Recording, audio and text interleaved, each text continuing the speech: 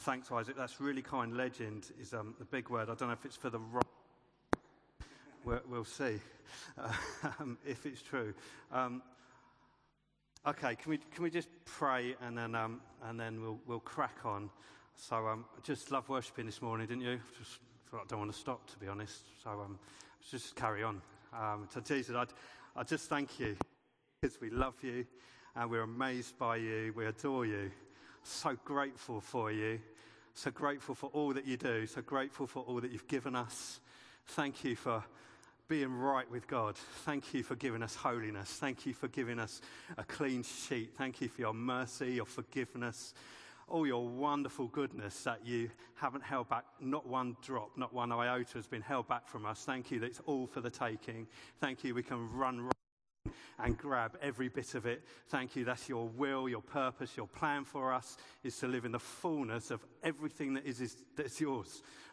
Goodness is available for us. And we just thank you, Jesus. We are overwhelmed by your kindness, your love, everything of you. We just thank you. We applaud you. We just say, you're amazing. You're amazing, Jesus. Amen. Amen. Should we clap him? He's good. He's good, isn't he?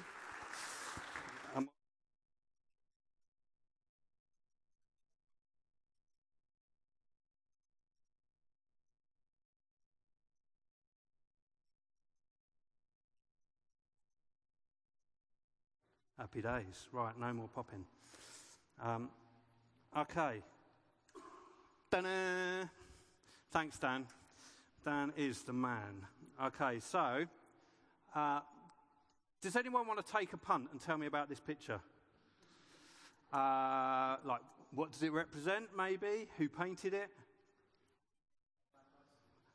Close. Really close. Oh.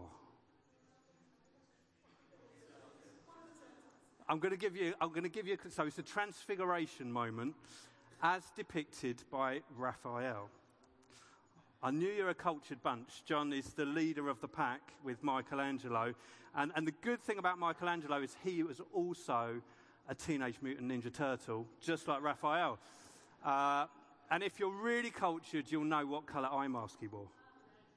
Yes! Rachel Blow! Woo-hoo! Come on, you lot are good. This is good. We've got such a random bunch of people in the room, isn't it? Which makes me think, which leads me on nicely, in fact, to Jesus. Because he had a random bunch of people with him, did he not? Like, so you look at the stories in the Gospels, his disciples, crikey, what a bunch. Do you know what I mean? So there were no turtles. None of them wore eye masks, as far as we know. But, you know, you look at who they were. So you've got kind of, you've got fishermen, for starters, haven't you? Bit rough and ready. You're going to speak it like it is. Worked hard. Salt of the earth kind of guys. You've got a more professional type. Well, a tax collector. You know, that I see that's a bit like a shady banker in today's society, maybe. Or an iffy accountant, maybe. Who else have you got? Well, you got the other guy who looked after money, but he looked after it more for himself. He was a thief, wasn't he? So, you got all sorts in that bunch of people that Jesus has handpicked. He'd handpicked them, he called each one by name, said, come with me. And he took them on a mission over a few years, and it was like this crash course of, do you know what, this is what I want to show you about me, who I am, who you are, and how I want you to live your life. And it was very condensed. So in 3 years, he showed them all manner of crazy stuff that we now get the good of. We can sort of step back and learn from it over many years, which is kind of, it's a bit of a cheat in a way. They were in at the deep end, and we get to sort of read it in the Bible, analyse it, and learn from it slowly as God shows us stuff, which is kind of nice, really, isn't it? So I kind of think living then, in the moment with Jesus, would have been wow, but blimey, wouldn't it have been a white-knuckle ride? Don't you think? You know, some of those things. I mean, it'd be... So we're going to look at a story this morning where there's this transfiguration moment. So it's in Matthew 17, if you wanted to read along. We're going to look at verses 1 to 5. And so there's this pow, wow kind of revelation moment. And I'll read it out for us. And it says this. After 6 days, Jesus took with him Peter, James, and John, the brother of James, and led them up a high mountain by themselves. So it's quite a personal moment. It was just a few of them. It wasn't everybody. It was a personal moment. And he wanted to show them something. And there, he was transfigured before them.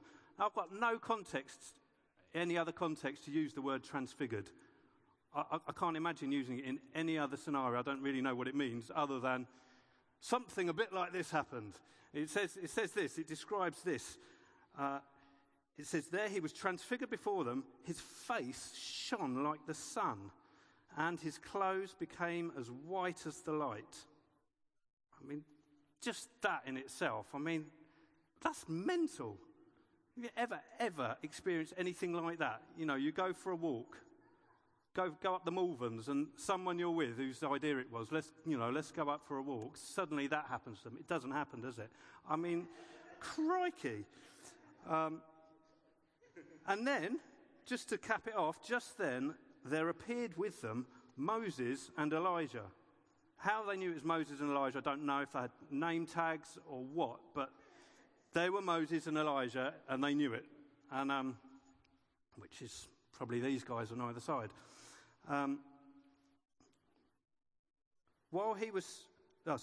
Peter then says to Jesus, "Lord, it's good for us to be here." Peter's loving it. You know, he's just a nutter, isn't he? He's just like, yes, it's good for us to be here. If you wish, I will put up 3 shelters, one for you, one for Moses, and one for Elijah. While he was still speaking, a bright cloud enveloped them, and a voice from the cloud said, "This is my son, whom I love. With him I'm well pleased. Listen to him." So I'm going to unpack a few things from these verses that I'm hoping might be helpful for us, and at least stir up some conversation. And we're going to have communion at the end, and we can pray for one another. And I'm really expecting God to speak to several of us today, several of us. So first thing that I'm going to just throw out thoughts, the things that this makes me think. And if you identify with any of these, great, all well and good. So the first thing, it was one event on that journey, and so we're looking at their response. So Peter's response, I think, is just outstanding in some respects. He's just like, yes, this is amazing. Let's stay here. God, I'll set up a shelter. We can stay here for ages. It's brilliant, Jesus. This thing you've shown us, who you are, this is more of, it's just incredible. And I think that's brilliant. Do you know what I mean? Like Peter's passionate response to seeing something of Jesus' divinity. You know, if you go back a couple of chapters, he's already had a bit of a moment where he's said, "Oh, you're the Son of God. I know who you are." And it's like Jesus is giving him an extra detail. Yeah, and this is what the Son of God can look like. And Peter's absolutely loving it.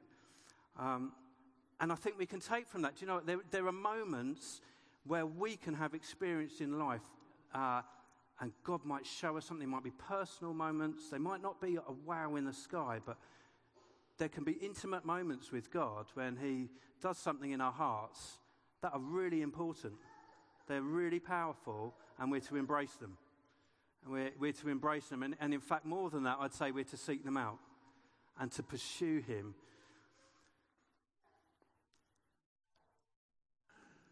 But at the same time, there's a flip side of that in Peter's response with the "let us stay here." And that's some of what I want to talk about this morning, because his response, it's really good for us to stay here. Let's stay here. And I'd like to make some suggestions about that. It's not written in the text, so please shoot me down after if you like. But I'd like to make some suggestions about Peter's response. Because, the encounter is brilliant. It is really good, and if we don't have enough encounters with Jesus, do you know what? We can be all mission, no encounter, we'll burn out, we'll drop dead. Peter's excitement is great. He can't contain himself. It is an exciting moment. But do you know what? I recognise some of these things in myself when I read this, and these are some of my I wonders. I kind of think he forgot a few things, and was possibly a bit fearful. Because if you read in the preceding couple of chapters, in fact, directly before it, Jesus is talking about, do you know what, if you want to follow me, take up your own cross. And whoever wants his life, you're going to have to give it up. It's pretty stark kind of mission instructions from Jesus.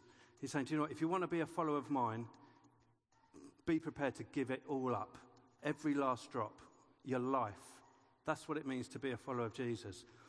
And I kind of wonder for a minute, I know it says 6 days later, but I kind of wonder for a minute, has Peter sort of slightly forgotten what Jesus was saying when he's talking about the cross?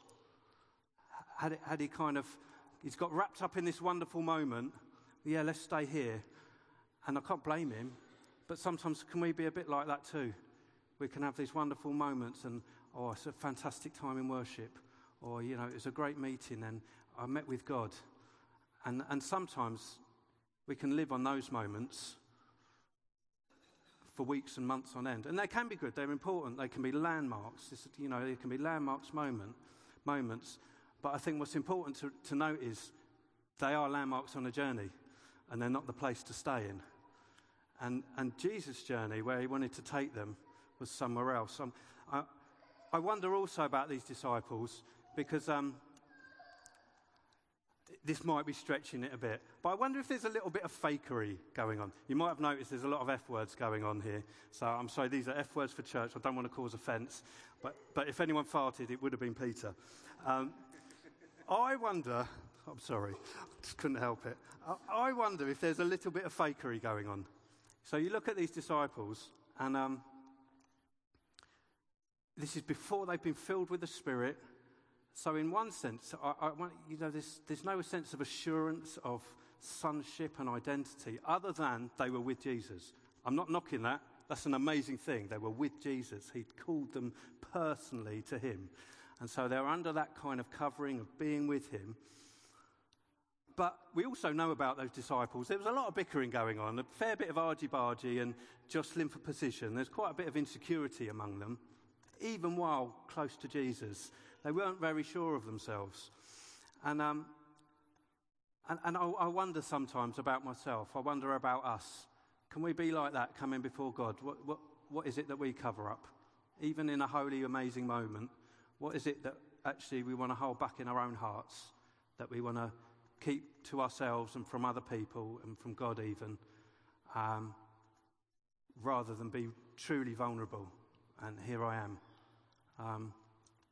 Just throwing it out there. Thirdly, the third F, I wonder about familiarity again, and I wonder about sometimes, you know, like Peter's response, let's stay here, this is great. He'd seen some amazing things. He'd seen Jesus do incredible things, outstanding, amazing miracles. Just know, you know, the truth that he spoke, his wisdom, the life that he gave. And I wonder if there's a degree of familiarity sometimes in those moments of, again, you know, it's an amazing moment with God, and we can almost become blasé and just move on to the next thing without giving it the credit that it deserves. So we have encounters with God, and some of us might even feel like, oh, I'm still waiting for my encounter with God. Which I'd suggest if you even begin to know Jesus in this room, you've already had one. Because that doesn't come all by itself. That is revelation from the throne room. The fact that you can even begin to assent that there is a Jesus who is a God. And so even, you might feel like that's what I've got and it's not the same as someone else's. No. That is divine revelation from God if you know Jesus. And there's more for you because, sure as eggs is eggs, Jesus is taking all of us on a journey. And so as he builds from one, it'll take you to another place. And ultimately, because he wants us to be fruitful. It's the good F's. It's the good F's. He wants us to be fruitful. And that really begins when we trust Jesus for a bigger, fuller picture that's bigger and fuller than just the moment we're in right now. So we can get caught up in the moment. I do this. I can get caught right up into what's God saying now or what's happened recently. But actually, Jesus wants to enable us to step back, look at a bigger, broader picture that's not just about us and what's going on in our little sphere and realm and our relationships. He wants to show us something much bigger. His purpose, in fact, is to take us from these revelation moments, if you like, whether it's I believe there's a God, or to some other deeper, personal, intimate things that God might be speaking to you or showing you, or some real powwow, something in the sky. It can be any and all of those. Jesus actually wants to use those things to take us to the cross. It's always been about the cross. You look at Jesus' purpose and mission, that's what he came for. And that's where he wants to take us to too. We can never, ever, ever lose sight of that. We can have the most wonderful, amazing moments, but if we're not being real at the foot of the cross, it means nothing. It means nothing, because that's where we need to be. We need to keep coming back to the cross and deal with our forgetfulness, our familiarity, our fakery, whatever it is for you. And because we'll pick them up again, sure as eggs is eggs, because there's flesh at work in us. Guaranteed, all our lives, we're going to have the flesh at work in us, warring with us. But do you know what? We can trust Jesus and leave it there and put it down there. Because when Jesus died on the cross, so did our sin. And it's dead there, and the power of it is dead there.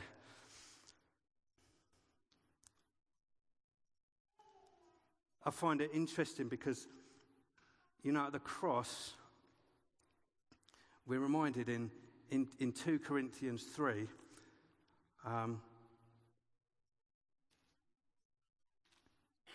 when we come to Jesus at the cross, we inherit a whole new identity as our sin is left behind. And if you've never been there, I suggest you get there. Ask for some help. How do I get to Jesus? Because it will change your life forever. And that forever is forever. 2 Corinthians 3 talks about, let me find my place here.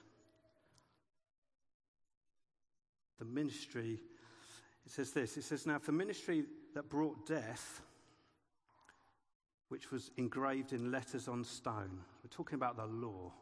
Do you know what? And even that was glorious. It pointed us to our need of a saviour.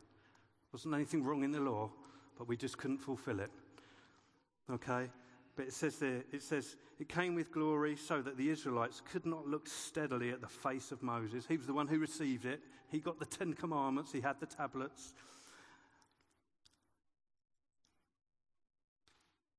So the Israelites could not look steadily at the face of Moses because of its glory. This is the important bit. Fading though it was. Do you know what? Moses carried a fading glory.